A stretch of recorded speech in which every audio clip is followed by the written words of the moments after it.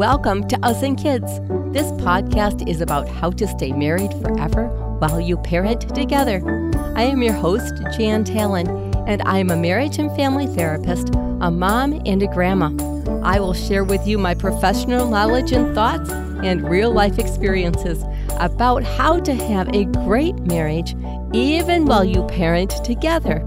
A new course is coming out soon, the DNA for Fun, and you will find access to that on the Us and Kids website. It will expand on the ideas from these podcasts and give you great tools and skills for your marriage and for being with your kids. I hope that you will join us there too. I am glad that you are here to listen, learn, and lean into these ideas for creating some of the best relationships you can have. Let's get started. Today, our podcast is about Alive After 5. This is part 1 of a 2-part series around the number 5 and why 5 is important for the connections in your marriage and with your kiddos. This Alive After 5 is about the first 5 years of development for our kiddos, from birth to around age 5. A little disclaimer, there is no way that I can talk to you in the next 10 or 12 minutes about everything that happens in the first 5 years. So let's think of this as an overview. And from there, over the next run of podcasts over time, you will hear more about specific stages within these first 5 years, but I wanted to just give you the start. So, the number 5. Things that we know that have 5 in them that are significant. We have 5 senses. So do our little ones. There are 5 Chinese elements and 5 Olympic rings. Our kiddos, we hope, have 5 fingers on each hand and 5 little toes. And they will think that going 5 miles an hour on their bike is really fast. We might think so too, but they might be 5 when they're doing that. By the time our kiddos are 5 years old, about 85% of their brain is developed. That's a good portion of it, but there's 15% to go, and you will have influence even after 5 years old. When they are first born, the primary foundations for their brain, the architecture of their brain, sort of the basic format for it, is being formed.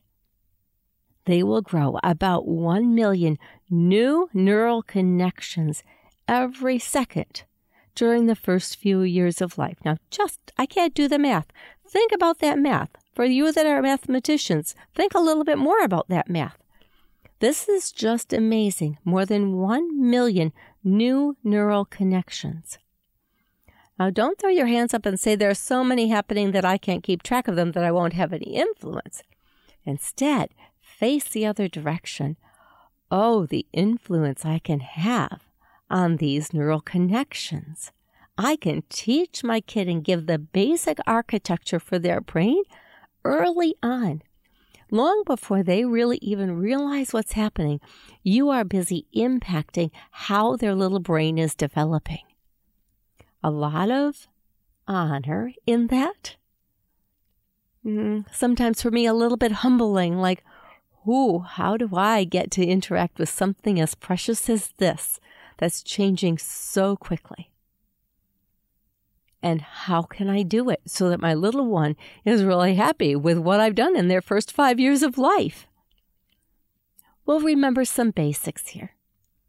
For you as a mom and a dad, that importance of being consistently there as you can, being present when you are there, as much as you can, careful on the blame and the shame, as much as you can, and helping your little one develop the knowledge and the trust that you are there for them, whether it's responding to their cries, their need for dry diaper, or comfort, or food, care for a tummy ache or an earache, a need to play or to just be snuggled one last time before they go to sleep.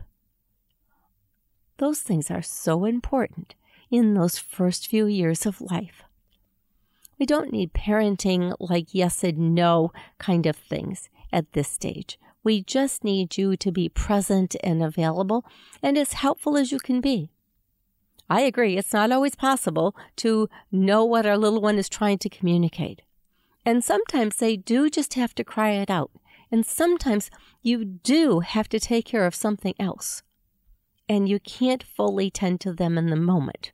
So they might sit on your hip, or they might be bouncing in the bouncy chair for a minute while you take care of typing something out. That is part of real life. The other part of real life is being really there for them.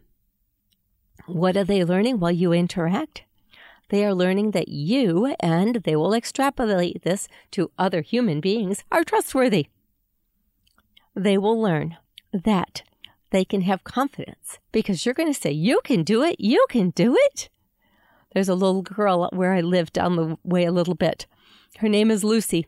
She is just darling, and you can see her and you can hear her. When she tries something new, she goes and she talks out loud to herself and she goes, you can do it, Lucy. You can do it, Lucy. It's so cute. And you know what? She talks herself into it. You can hear parents and other people around saying, you can do it, Lucy. And Lucy does. It builds that confidence. Confidence builds that curiosity of wanting to try the new things.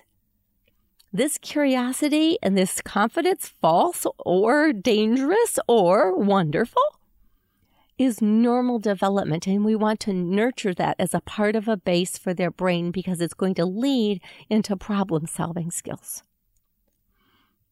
The love and attention that you give to them, the affirming that their emotion is real and you're going to pay attention to it, helps them to build empathy later on. As they learn how to play and how to explore, they build that fine motor skill and that large motor skill. But that gives them the confidence that they know they can control their body and get it to do what they want it to do so they can accomplish the goal they had in mind. As they learn how to share and move out of that egocentric stage where it's all about me, which is what it's supposed to be in the first part, it is supposed to be all about them. Okay, their brains won't know how to share before they're 3. They might be able to play next to somebody, but really sharing with an attitude that says, here, this is for you, probably a little bit later. It's built on the premise that they've learned that they can trust the humans around them, that when they share something, that human will share it back. And in these first 5 years, they're also learning emotions and some of the words to the emotions. They're learning that they can be happy and sad and all sorts of things in between. And we give them permission to feel those things. We help them name it or label it. As we do and we care for them, we say, oh, you're so sad.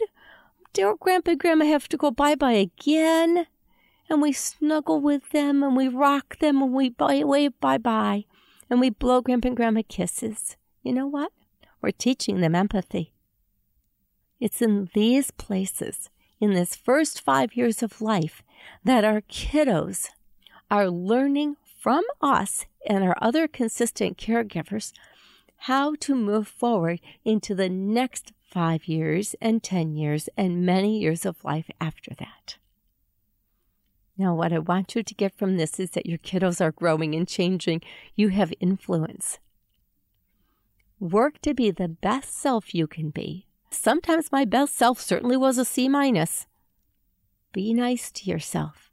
Make yourself as best you can be, but give your kiddos the best that you have at the moment.